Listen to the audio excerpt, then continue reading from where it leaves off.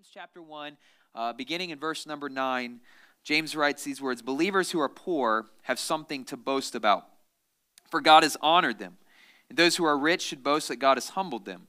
They will fade away like a little flower in the field. The hot sun rises and the grass withers. The little flower droops and falls, and its beauty fades away. In the same way, the rich will fade away with all of their achievements."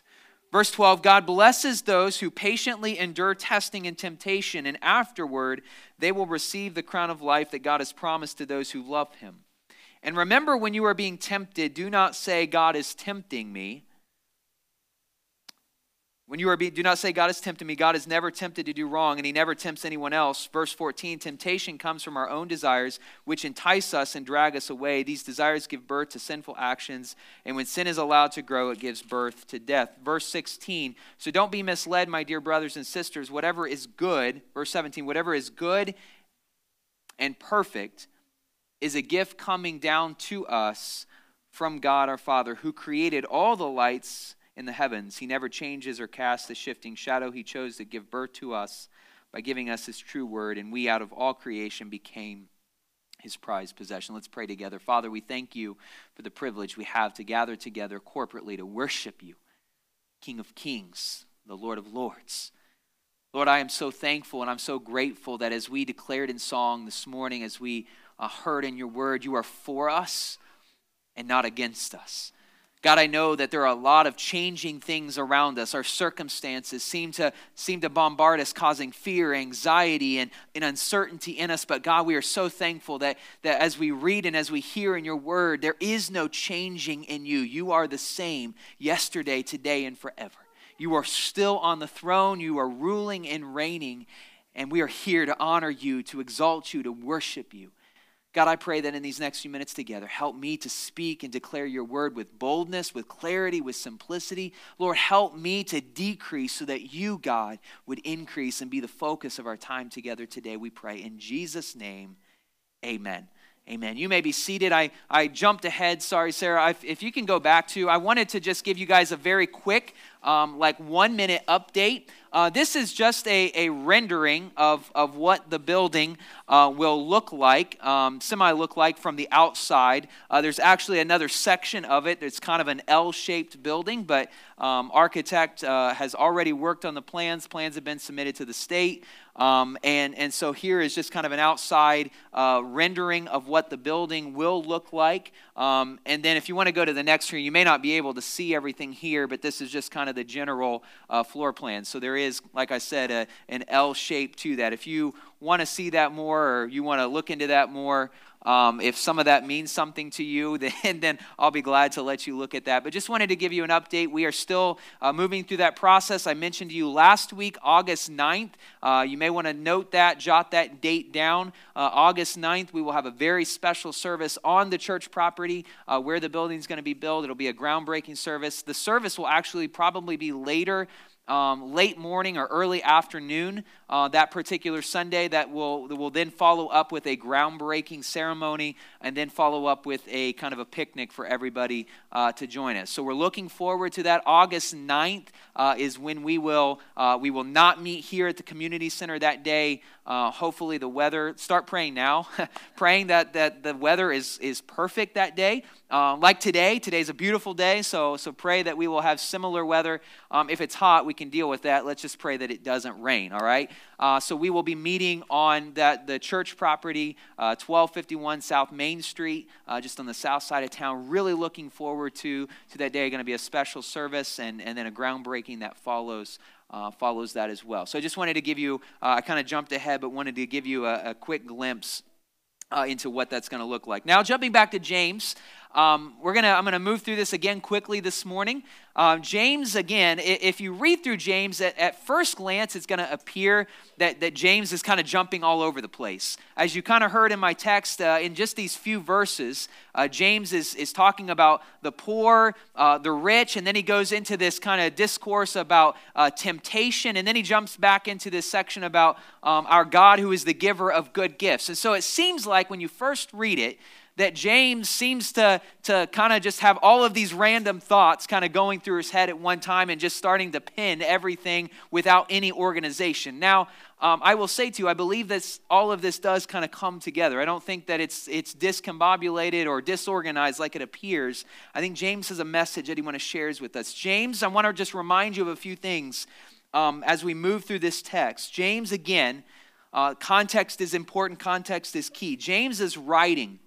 He is writing to displaced and dispersed Jewish Christians. If you remember in Acts chapter 8, verses 1 and 2, primarily the believers, they were gathering in Jerusalem, but because of persecution, many of them, they scattered. You will read that in Acts chapter 8, verse 2. They are scattered and they're pushed out of their hometown. They're pushed outside of Jerusalem, and they go to Judea, they go to Samaria, they go to other places outside of the city of Jerusalem. And now they are, some of them are homeless. Some of them are without jobs. Some of them are in places that are very uncomfortable. They're unfamiliar to them.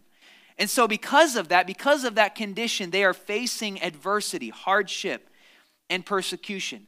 We will see through James, based upon his text, that some of them were exploited by the rich.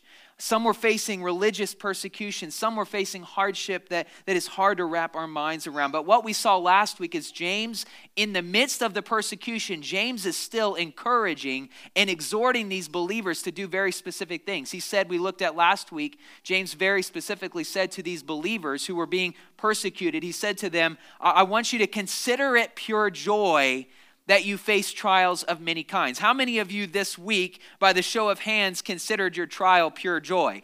Actually, don't raise your hands, all right? I don't want to see. But that's what James is exhorting his believers to do. Consider it pure joy, brethren, when you face trials of many kinds. Why? We looked at it last week, because the testing of your faith will develop perseverance and maturity and will help us to become more like Christ. And so James will exhort them, consider it pure joy. He will even say, if it's hard to understand the trial and the adversity that you are going through, James will say to these believers, he says very specifically, ask God for wisdom to help you discern and to know how to understand or how to walk through that trial or how to walk through that point of adversity. Because guess what? God, he is ready to give us that wisdom. He is a generous God. He does not want to withhold anything from us. He is generous and ready to give. Just ask.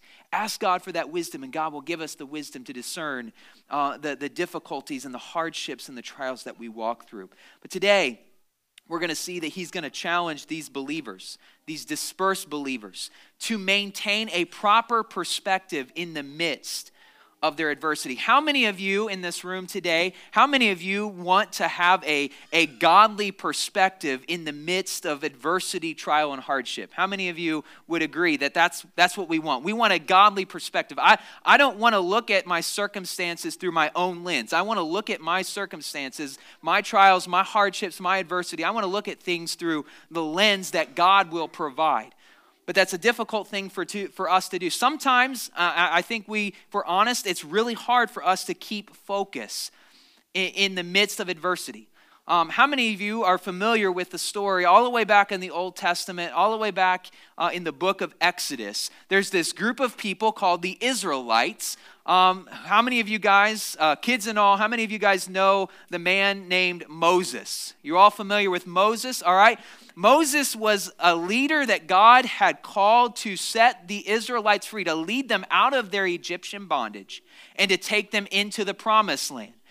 And so what happens is after going through all of these plagues and going before Pharaoh time after time after time again, Moses finally gets permission to take the Israelites out of Egypt, and he begins to lead them into the promised land. And what happens is this group of Israelites, several thousands of them, they're leaving the land of Egypt, and they come to the Red Sea. Everybody say Red Sea with me.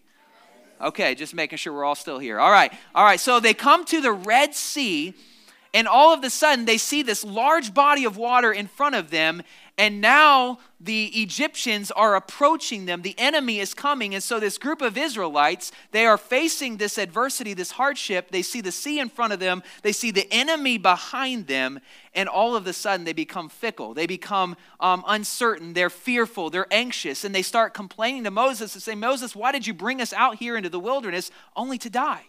What was the purpose of us coming out here? We had a much better life, the Israelites said, in Egypt. At least we were being fed. At least we were being taken care of. And so you can see that sometimes it is hard for us to maintain our focus when we face adversity. The Israelites struggled with that. God will, as we know, God parts the Red Sea. They cross the sea and their enemy is destroyed. But today we're going to talk about this godly perspective. How can we see things?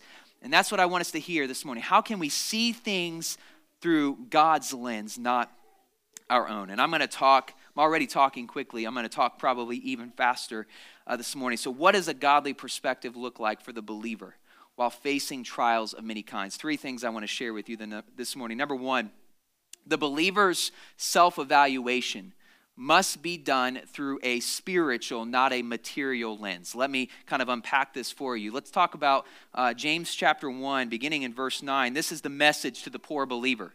Listen to what James says. He says, believers who are poor, they have something to boast about, for God has honored them. So what is James saying here to the poor believer, to the one who is being exploited by the rich, to the one who is facing this persecution? He says, you have something to boast about.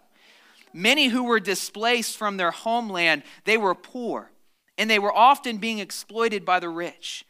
Some of these believers that James is referring to, they were likely being tempted to feel insignificant, to feel powerless because of their lack of physical wealth.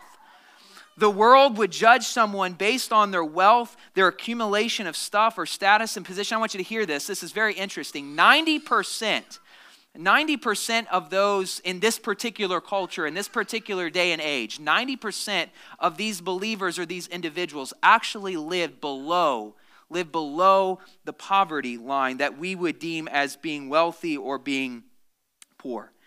But James says to these believers in verse 9, he says, believers that are poor, you have something to boast about. Now, from a material perspective, it would appear as if they have nothing to boast about. They have no wealth, they have no possessions, they have nothing that is in their name. They're very poor, and so it appears that from a material perspective that there is nothing that they can actually boast about. But James says, you have something to be prideful about, to boast in. And so he explains this to them. What's very interesting is this word right here. It's good. This word right here, it says you have something to boast about, for God has honored them. The word in the Greek is hoopsos. All right, everybody say hoopsos. All right, you learned a Greek word today, all right? Hoopsos. If you remember anything at all, at least remember, it's a fun word to say, hoopsos. I was thinking about it on my way here this morning, and it has kind of a nice ring to it. All right, but that word hoopsos, it means exalted or high position. So he says, poor believers, you have something to boast about, for God has honored them, or he has hoopsauced. That's probably not the proper way to use it, but he has hoopsauced them, he has exalted them, or they have this high position. This word, hoopsos in the Greek, look where else it is used. Luke chapter 24, verse 49, it says, and now I will send the Holy Spirit just as my Father promised, but stay here in the city until the Holy Spirit comes and fills you with power, where? From heaven, from above, from on high. Hoopsos, that is the word that is being used there. And then also in Ephesians chapter 4, verse 8, that is why the scriptures say when he ascended where? To the heights or to the heavens. He led a crowd of captains and gave gifts to his people. So this word hoopsos was used to depict where the Spirit came from and it speaks of where Christ ascended to. Believers, listen, believers, he is saying to these poor believers, they should take pride in, we as believers, we should take pride in our exalted hoopsos, our exalted status in the spiritual realm as one, listen, as believers, as one seated with the heavenlies in Christ. Look at these verses. There's several verses I'm going to throw up on the screen. I won't really comment on them, but I want you to, as believers, look at the position or the status we have being with Christ. Look at Ephesians chapter 1, verse 3. All praise to God, the Father of our Lord Jesus Christ, who has blessed us, listen, with every spiritual blessing in the heavenly realms because we are united with Christ. This is what James says when he says to them, I want you to boast. Don't boast in how much you have down here. Don't boast in your possessions. Don't boast in how much wisdom you have or how much you've accomplished. He says, boast because God has honored you. He has exalted you.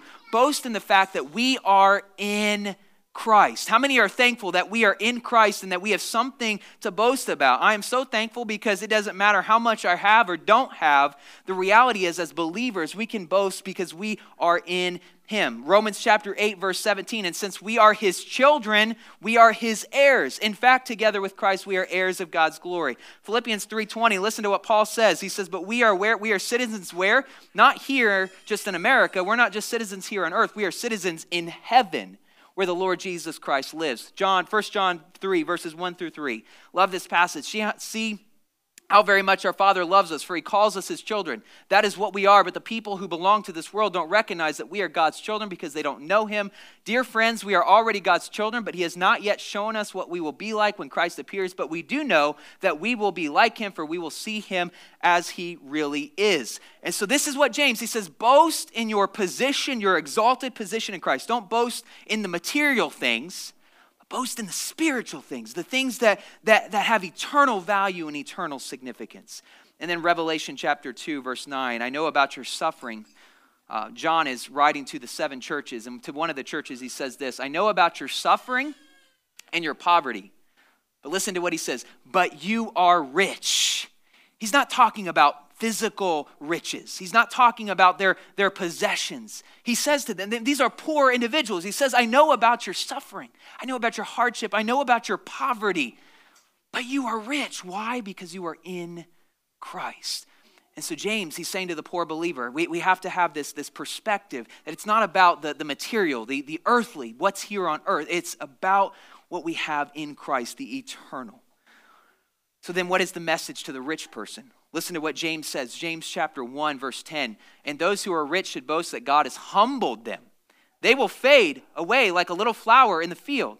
The hot sun rises and the grass withers, the little flower droops and falls, and its beauty fades away. In the same way, the rich will fade away with all of their achievements. The rich, they were tempted to think too much of themselves. Because according to worldly standards, they would have been held in high esteem. Their wealth would equal success. Yet James warns these individuals not to take pride in their money or in their social position. Why? He said it will fade away. It will disappear. It doesn't have eternal significance. They will fade away forever. But he says to the rich individual, humble yourselves. Take pride in or boast in your humble status with the one, Jesus Christ, who was despised and rejected. So then what is the message for us today? Whether it's to the rich, to the poor, what is James trying to communicate to us in the 21st century? Number one, our worldly status has no eternal value. I'm just here to tell you what we have here on this earth, money, riches, possessions, land, wealth, it has no eternal value. Just like James said to the rich person, it will one day fade away. When we meet him face to face, we're not going to care about how many cars we had, how much money we had, how many positions I had, how many letters I had behind my name. All we're going to care about when we get to heaven, when we meet him face to face, is we're going to stand around the throne of God, every tribe, every nation, every tongue, and we're going to worship the King of Kings and the Lord of Lords. We're not going to have discussions about how many positions I had or how many accomplishments I achieved or how much money I had. Just like he said to the rich person, it will fade away. Our worldly status has no eternal value. You don't have to turn there. I just want to give you a glimpse. But Psalm 49, you can jot this down if you're a note taker. Psalm 49. I just want to read a few of these verses to you. Psalm 49, listen to all this. All you people, pay attention, everyone in the world, high and low, rich and poor, listen, for my words are wise, my thoughts are filled with insight. I listen carefully to many proverbs and solve their riddles with inspiration from a harp. Why should I fear when trouble comes and enemies surround me? They trust in their wealth and boast of great riches, yet they cannot redeem themselves from death by paying a ransom to God. Redemption does not come so easily, for no one can ever pay enough to live forever and never see the grave. Jumping down to verse number 16, he says, so don't be dismayed when the wicked grow rich and their homes become even more splendid, for when they die, they take nothing with them. Their wealth will not follow them into the grave. In this life, they consider themselves fortunate and are applauded for their success. Verse 19, but they will die like all before them and never again see the light of day. People who boast of their wealth don't understand. They will die just like the animals. Same message that James is declaring. Our wealth, our possessions, the earthly things, they will fade away. They have no eternal value or significance. Number two, we should take pride not in our worldly position, but in our high position. Everyone say hoop sauce again. Ready? Hoop sauce. All right. You're still with me. That's all you guys are going to remember today, I think, is hoop sauce. But that's okay. That's okay, because if you remember that you remember that what are we going to boast in? Not what I have down here. I'm not going to take pride in my material possessions or what I've accomplished here. I'm going to take pride that I'm a child of God, that I am an heir with Christ, a joint heir with him, and that one day we will all stand together around the throne and worship him. We're going to take pride in our high position. Jeremiah 9. Look at go back, verse 24. But those who wish to boast should boast in this alone, that they truly know me and understand that I am the Lord who demonstrates unfailing love and who brings justice and righteousness to the earth, and that I delight in these things. I, the Lord, have spoken. And in number 3, what is the message for us today? Our identity with Christ is of greater value and concern.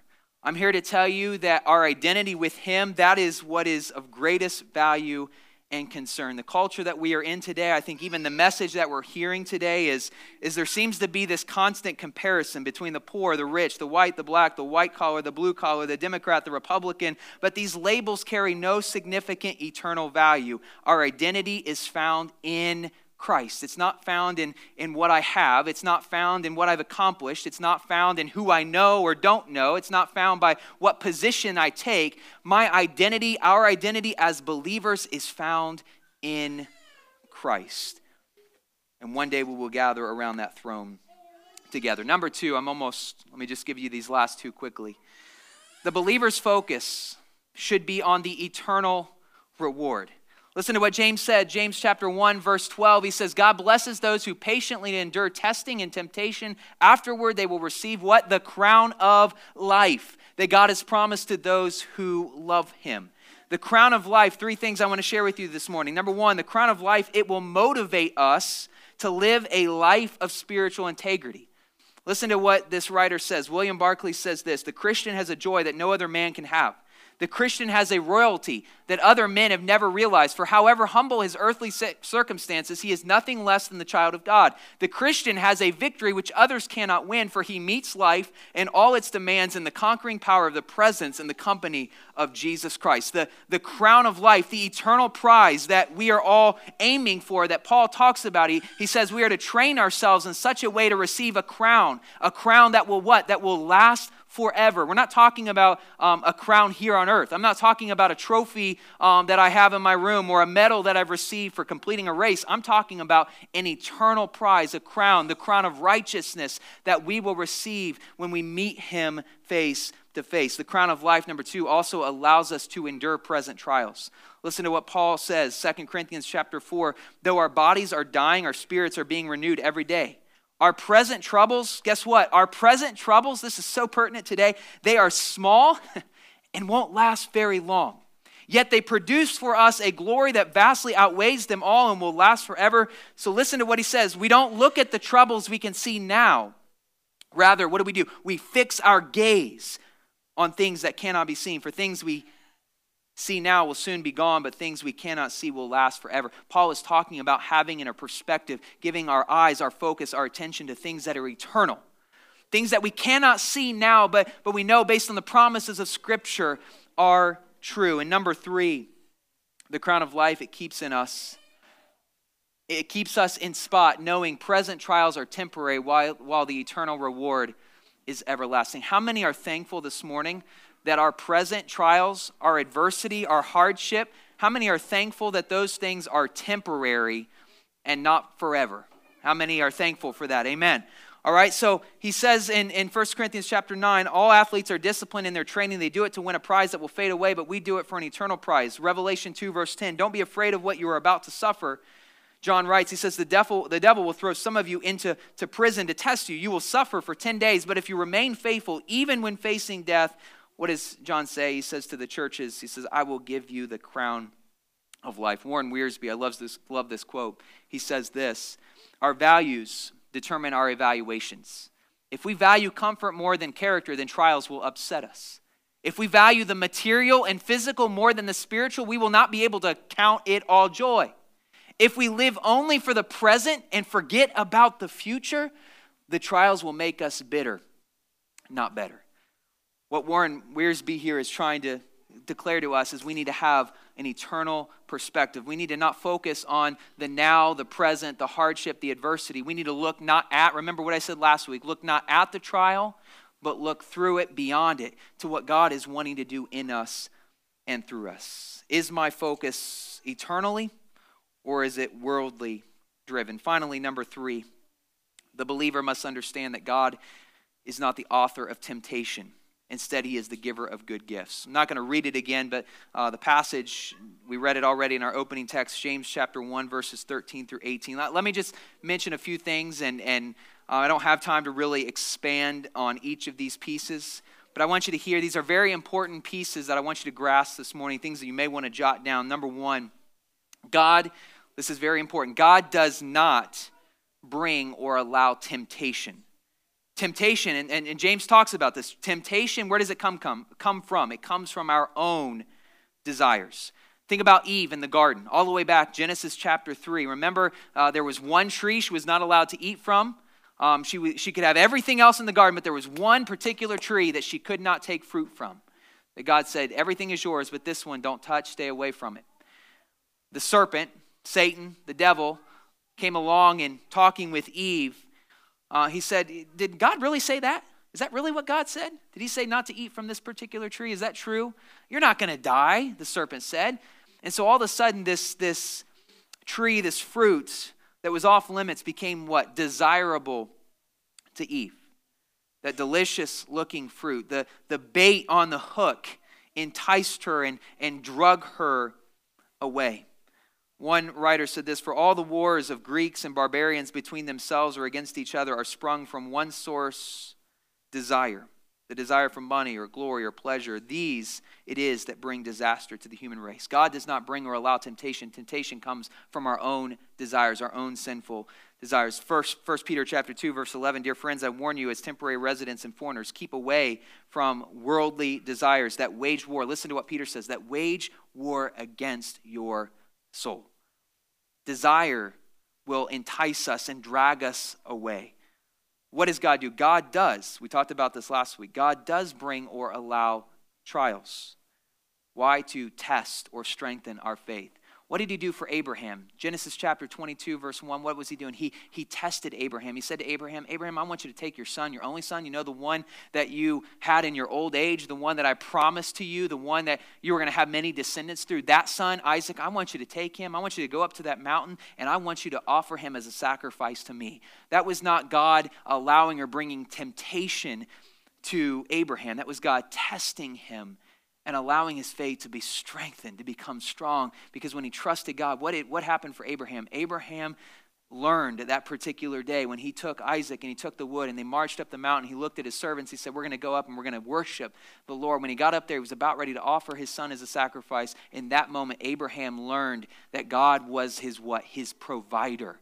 He learned that God was providing for his every needs. Trials, I want you to hear this. Trials are meant to be endured, while temptation is meant to be avoided or resisted. Later on in James, he will say, resist the devil and he will flee.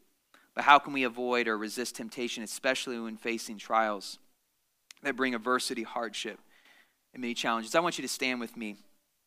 Don't tune me out just yet, because this last point that I have, I think, is probably the most important thing I'm going to say this morning.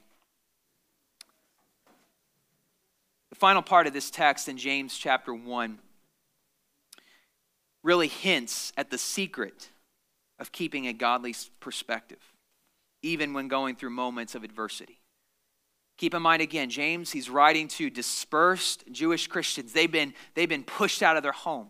They're facing adversity. They're being exploited by the rich.